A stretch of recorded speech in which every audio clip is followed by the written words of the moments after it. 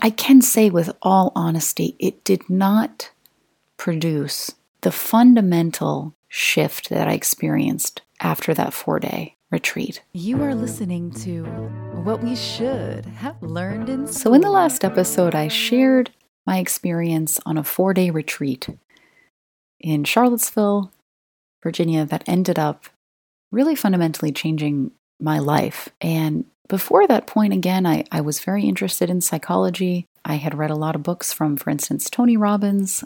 I had gone to self-help seminars like the Landmark Forum. So I had kind of dabbled in that realm before.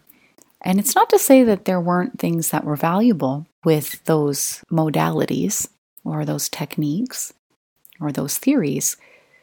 But I can say with all honesty, it did not produce the fundamental shift that I experienced after that 4-day retreat. And the thing is, the changes just kept coming. The realizations and the greater ease and the aha moments continued on and on until this day. Since that 4-day retreat, it wasn't something where I had to really work hard to experience change. And I know that sounds a bit strange, might sound a bit weird, because we're kind of conditioned to believe that you have to work hard for anything that's worthwhile, right? That's at least built into my cultural upbringing. You know, work hard, play hard. You have to work for things that you care about, whether that's your own health and well-being or whether that's a relationship that you're in. There's a lot of efforting.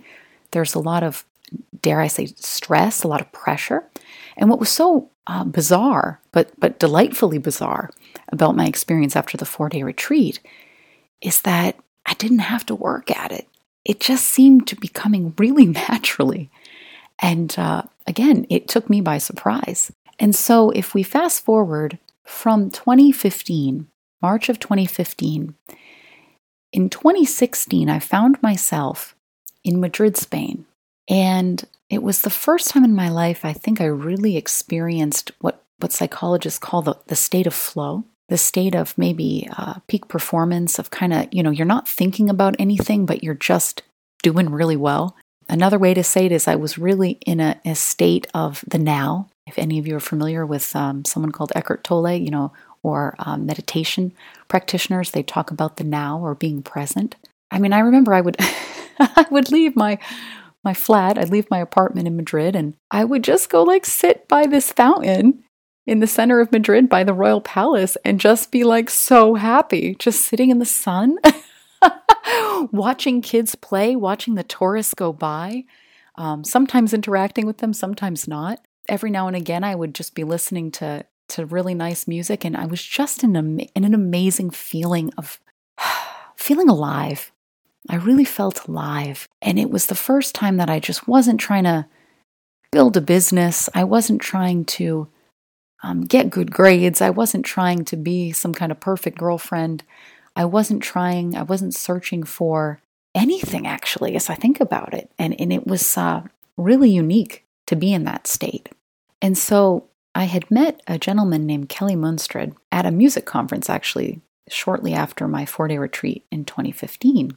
And so him and I were still in contact in 2016, and we had a lot of conversations about what I had learned on the 4-day retreat, and he had picked up a couple books. Somebody Should Have Told Us by Jack Pransky was one book that he saw me reading when we were out in San Diego, and he ordered it for himself and started absorbing and reflecting on the principles that he was learning in that book and the stories in that book that just seemed so far-fetched, but really happened for people, that people with clinical diagnoses of anxiety, depression, alcoholism kind of made this sudden and amazing recovery and transformation in their own lives. So that's the thing about this.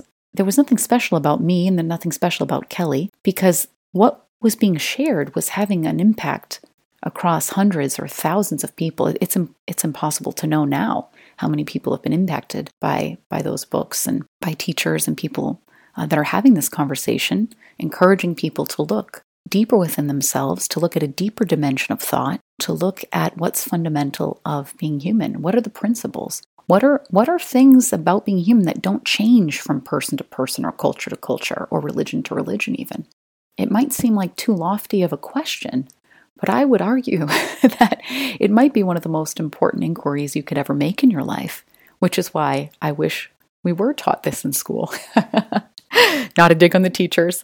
Two of my really good friends are amazing teachers, but it kind of speaks to where our attention is, right? Our attention in at least the societies I've lived in is very much on external things. It's on status. It's on climbing the corporate ladder. It's on finding a really hot, sexy partner, right? It's on looking lovely and beautiful yourself. It's on looking fit. It's on all of these external things that really don't seem to make people happy in the long run. It might feel nice to buy a Ferrari for the first couple weeks or so, but after a couple years, the spark of it, the specialness of that purchase most likely fades because the mind is already on the next thing that it wants to get, buy, or do, right? It's like this rat race, really, where the carrot is it's always out in front.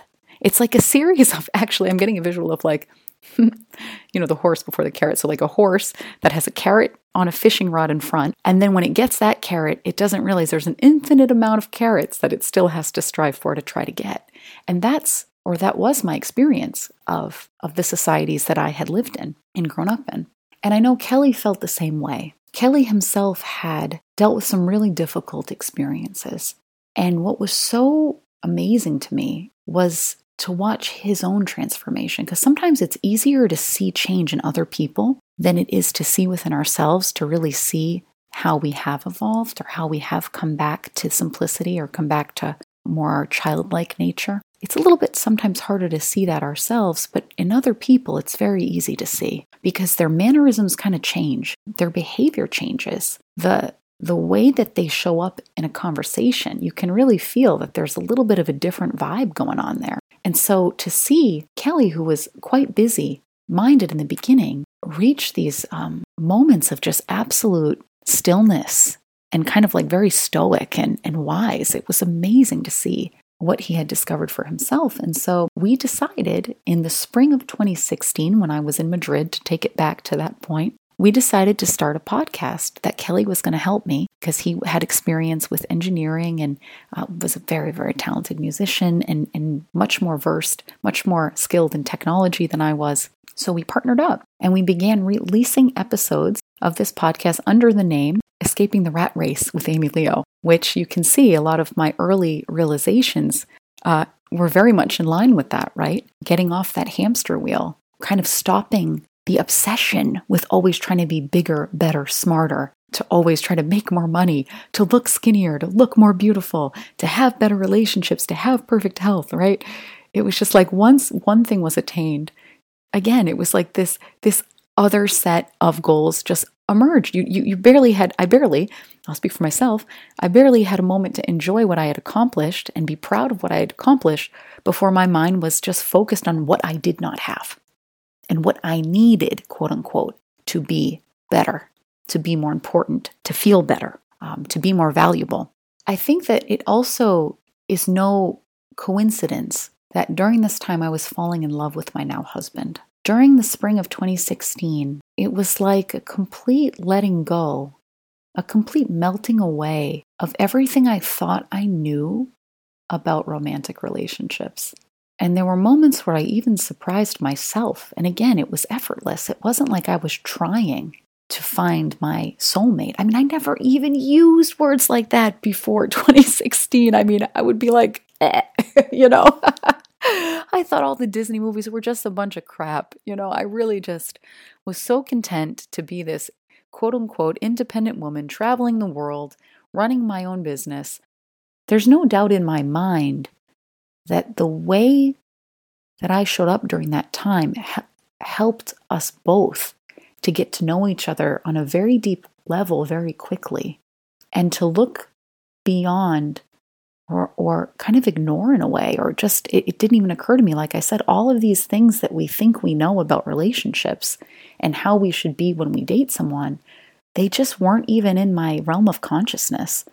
It was really just that beautiful gift of being present moment to moment and having just a great time, a really amazing, amazing, amazing time.